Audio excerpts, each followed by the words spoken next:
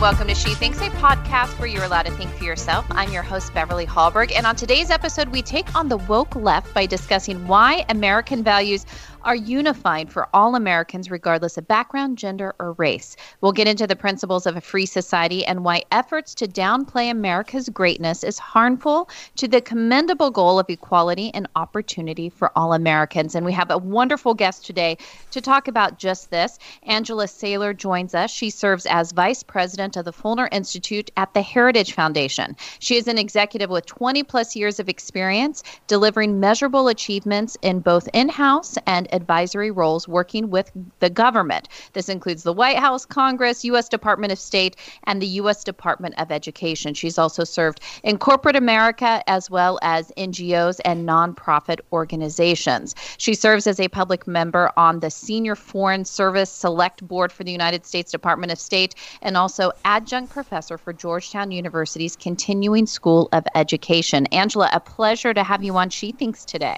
Oh, Beverly, it's a pleasure to be here. Thanks for having me. And there is so much to delve into when it comes to the American dream, when it comes to the American founding, and where we are today as far as how especially young people view that and whether or not minority communities think that the American dream is for them. I saw in a recent article on the Daily Signal that you wrote, you said that American values really are unifying, that no matter who we are, we can all appeal to the principle of equality under the law when somebody violates our civil rights. So why are you a huge proponent of American values, and why do you think that those values still relate to everyone? Oh my goodness. You know, when we get up each day and we look around the world, and we're able to look at this unique place called America with the freedoms and the liberties we have here, I just am so energized in the work that we do. A lot of young people that we come across are looking at the international stage and at life here domestically now. And it's really interesting to get in conversations with them over, this kind of the cancel culture, the social justice culture that we have in play. But once you really start to delve into conversations with them and really begin to talk about America the Beautiful and what that means for their dream, right, and living out their dream in America, the tone and tenor of that conversation changes drastically.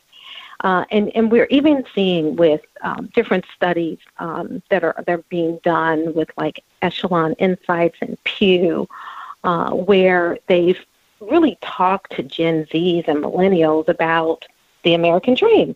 And as they talk about the American dream, the word opportunity just really continues to rise to the top, that in America they get to explore opportunities that they're looking at, which really takes you back to the Declaration of Independence. It takes you back to the Constitution in terms of why that's even possible. And so, as I said, I get so fueled at trying to get on the other side of the portrayals that we see through the eyes of the media, and kind of more limiting viewpoints about what young people are thinking and saying and doing versus actually getting to talk to them about it.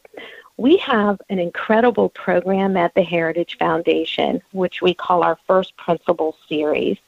And under the Fulner Institute, which I run, we have our Center for American Studies, and Joe LeConte, Dr. Joe LeConte, is our director and deals with and engages with young people all day long over the development of Western civilization and what makes America so special.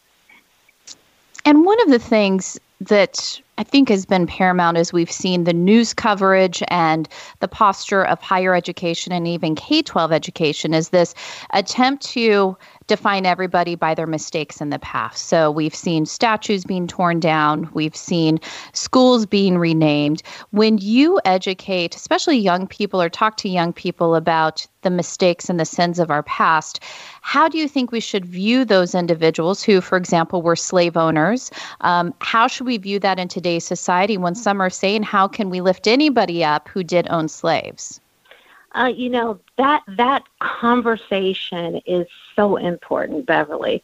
So let's just for a moment talk about the narrative that comes out of the New York Times 1619 Project, which really tries to drive a very negative narrative about what the future holds based on what's happened in the past. And when we're talking to young people, African Americans, Hispanics, just across the board about that, one of the words that always comes up is forgiveness. And, when we're looking at and examining a person's life juxtaposed to their contribution, we really can't look across history and find like the perfect human being, right? We're not perfect. No. But we are blessed, and, depending on how you look at blessings and where they come from. But we get to be tools and resources towards sowing good into society, even though we make mistakes, even though at times our viewpoint about life and the world and our role in it will evolve. It doesn't take away from those good things that we're able to do along the journey of life. And so when we're talking to young people about that and we begin to drill in, what we hear a lot from them is this. They get frustrated when, especially Black youth, they get frustrated when they feel like the narrative won't acknowledge the human frailty and flaw there, and that someone's trying to push a narrative that people were perfect.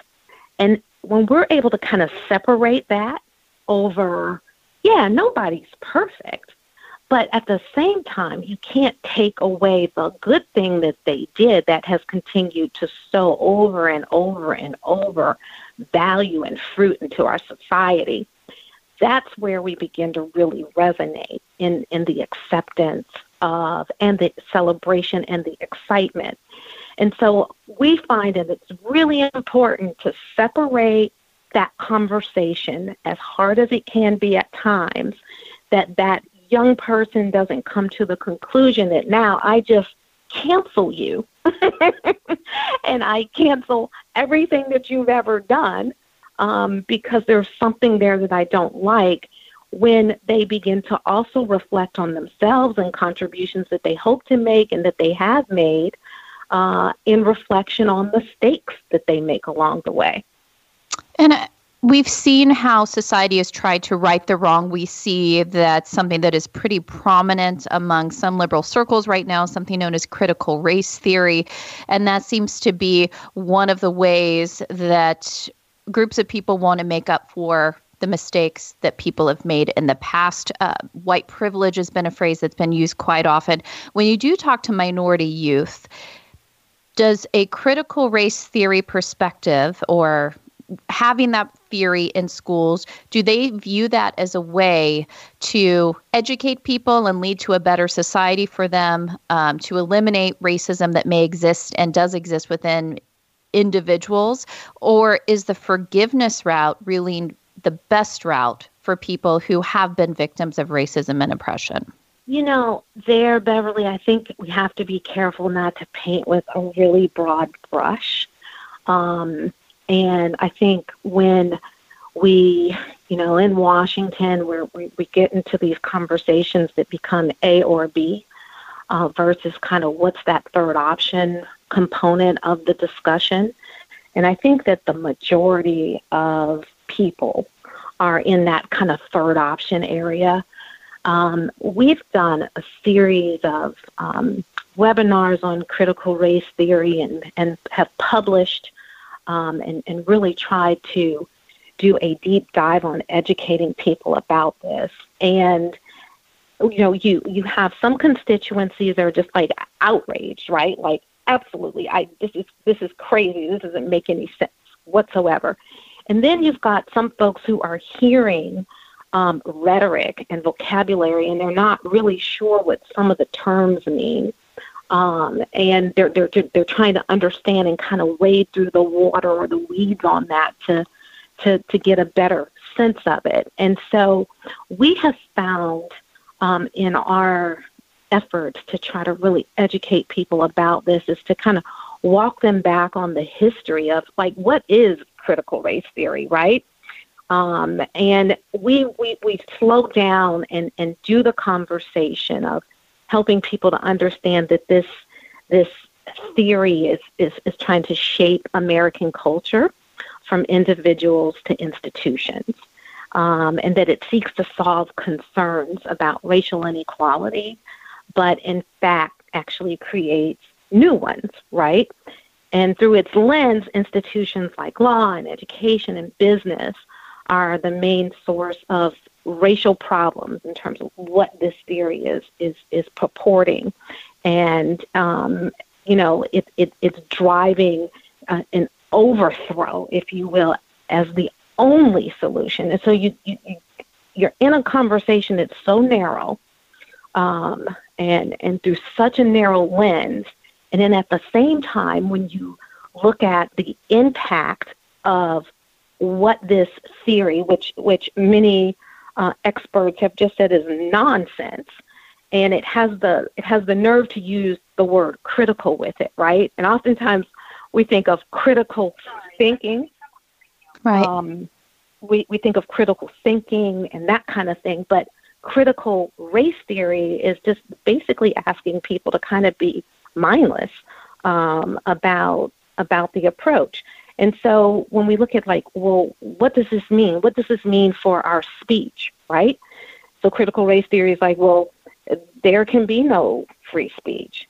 Any word or expression can be viewed as an exertion of power. And that just kind of drives to today's cancel culture of those who want to control speech and shape society and dictate how we relate to one another. So you brought up higher ed. I mean, we're seeing that all across the country in terms of those limitations and even the limitations on academic freedom. When we look at K through 12 and our schools and our children there, you've got the activism is like trying to replace academics, and educators are becoming agents for social change through curriculum and school discipline and testing and what we often call now as civics action, right? And then we go, okay, there's also at the workplace, and in politics. And so it's like this thing that calls itself critical race theory is running through and starting to become more rampant through the bloodstream of our society. And we frankly think that it's really important to respond to this in a very assertive way, that America doesn't need this. This is not the solution to bringing people together and trying to live in a harmonious situation or environment, if you will. That, America is the land of the free with unlimited opportunity, and our founding ideas and institutions reflect the inherent equal rights of every individual to do good for themselves, their families, and their communities, and the society as a whole. And a term that you mentioned, which we've heard so much in the past year, is that term cancel culture. And I've wondered, as you speak so often to young people, have we seen maybe the pendulum swinging in the other direction? Meaning, when we see that people are judged for the worst tweet that they ever wrote years ago or that photo that they posted when they're young. Do you find that young people, since they often do have a track record of information on social media, I'm personally very thankful I did not grow up with social media. I would hate to see some of the things I thought and said then come back to haunt me now. I'm a very different person. Do you find that young people may find themselves realizing, of all the stuff I've put online, I would never want that to cause me to be canceled? Do you think the pendulum is it all swinging in the other direction? I mean, we're seeing some data and research there too, where, people on the left and the right think that the cancel culture piece has just gone too far.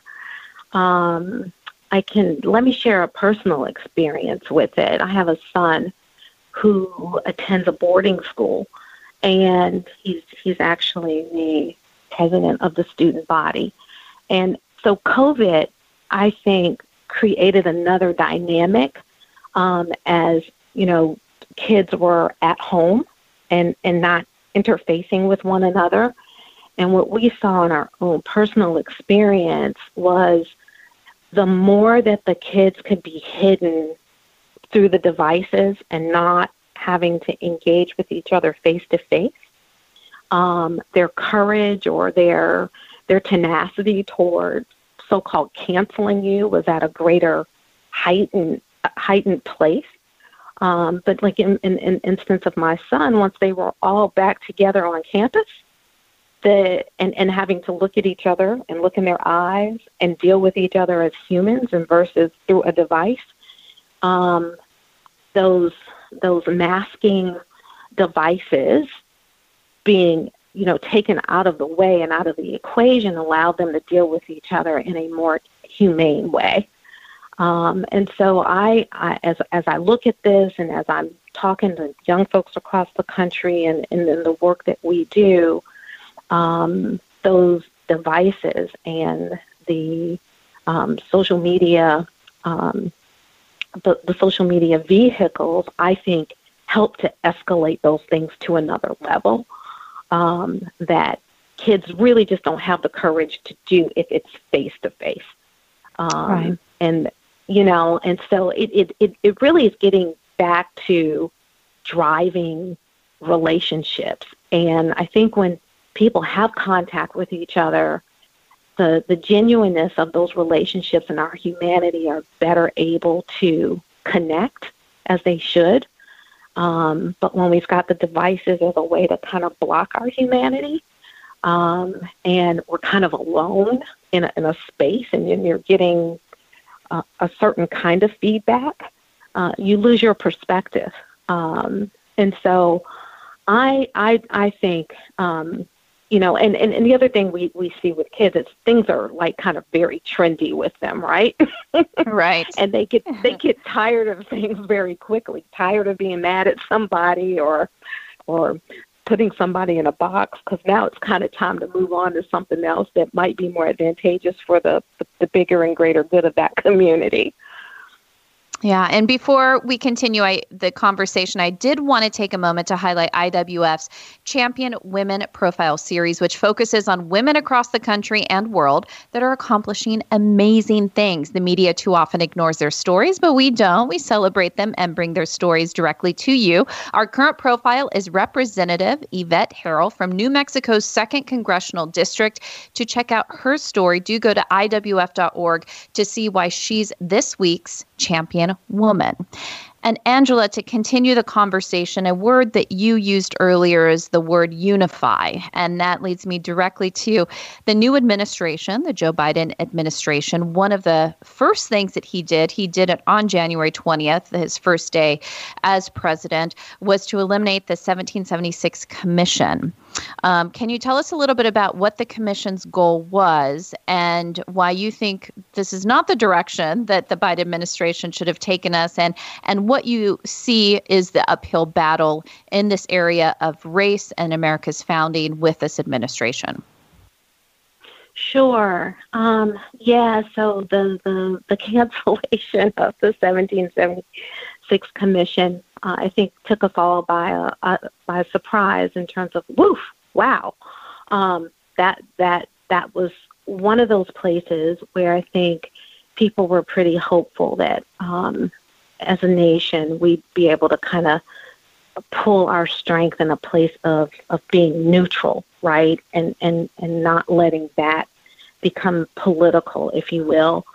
That commission was designed to be able to take a hard look at, curricula that's across the country, and to be able to make some recommendations into how important it is, and looking at opportunities to bring people together to talk about, how to bolster the American story, and doing it rooted in the founding documents, right? So the 1619 Project was really at the top of so many people's minds, where you've got, kind of the collision of journalism. They were calling it at one point, and then New York Times called it more of a promotional marketing piece. And in the very beginning, they were saying it was historically rooted. And we saw them backing off on that. We did our own research and surveys toward that end. And the good news is, as we surveyed parents and teachers, overwhelmingly, we saw people responding that, yes, the founding of the nation is 1776, and the Declaration of Independence is a good document that we need to celebrate and lean on for strength. I think the danger comes in when you start politicizing the basic truths of where we all know there's like no black and white about those things. And as you were asking about, kind of what does this mean from a race standpoint? The story of Black America, and what I mean by Black America is the story of Blacks in this country is critically important to the narrative of America. And, I mean, we can look across the spectrum at the Bill of Rights Institute and the Ashbrook Center and others, Bill McClay, his book Land of Hope, where scholars are really trying to take a closer look at how to weave the story together. And you've got Bob Woodson with the 1776 Commission doing the same thing.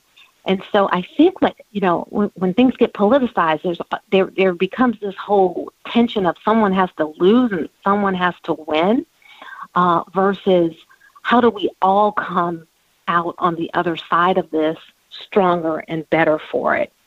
One of the things that we've been doing at the Heritage Foundation is leading a Restoring Civics working group. And as we look at the work that the 1776 Commission has started, and we think it's very important that report gets in the hands of as many people as possible, and we're working towards efforts to help make that happen. On the day it was canceled, it came down off of the website, and you had organizations like ours that were posting it as well, so that it could continue to be a document that people could access. But one of the things we're doing at Heritage in our work in the civic space is we are launching a wonderful effort to make sure that we are engaging parents in this process. You've got lots of organizations that have done an incredible job with educating teachers and trying to make sure that they've got a better understanding of why the founding documents and how to use the founding documents in a really good way, and looking at alternatives to curricula. But one of the things that we're joining forces with different organizations across the country is, again, as I said, on trying to make sure that parents are getting trained on how to cultivate stronger relationships with teachers in the classroom, especially around the issues of civics and history, giving them training on how to kind of look at the materials to know and understand like some of the buzzwords that walk us down, some of these dead-end streets. But one of the things that we think is critically important here is not to foster or encourage a combative relationship between the parent and the teacher, but rather a healthy relationship that becomes a partnership where the families are having more involvement. And why do we think all that's important at the end of the day? Well, we don't want parents to, try to voice their concerns, and then now their child is, going to be disadvantaged in the classroom because the teacher is mad at this relationship that's coming. But also because we firmly believe that policies across the country need to promote transparency, just period. And we've seen with COVID parents really saying, yes, we need more transparency. Oh my goodness, I didn't know. I can see the computer now. I see things that are happening.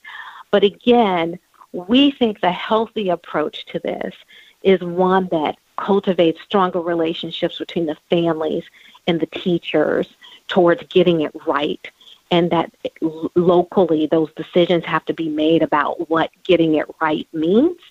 But what we know it's not is a combative relationship that creates an even broader divide that just has people looking for a winner and a loser. Well, we so appreciate your work in this area. I know it's a very tough area to wade into these days, and there are a lot of attacks against anyone who does want to lift up the founding of this country and talk about the American dream. So we appreciate the work you're doing. Before I let you go, can you let people know where they can find some of this curricula that you have mentioned? Is this on the Heritage website, or where can they go for more information on this? Sure. We have what we call a curriculum resource site. So you can go to heritage.org/curricula resources. And that will give you so much information on school choice, charter schools, transparency, and it'll also lead you to discussions that we've had on critical race theory and papers that we've written there. And it will also lead you to information about the 1619 Project and an analysis of that curriculum from a political standpoint with their political essays, as well as the essays on capitalism. So it's all at heritage.org. And Beverly, thank you so much for giving me the opportunity to have such a wonderful conversation with you today. Angela Saylor with the Heritage Foundation, we thank you for joining us. And thank you for joining us. Before you go, Independent Women's Forum does want you to know that we rely on the generosity of supporters like you. An investment in IWF fuels our efforts to enhance freedom, opportunity, and well-being for all Americans. Please consider making a small donation to IWF by visiting iwf.org/donate. That is iwf.org/donate.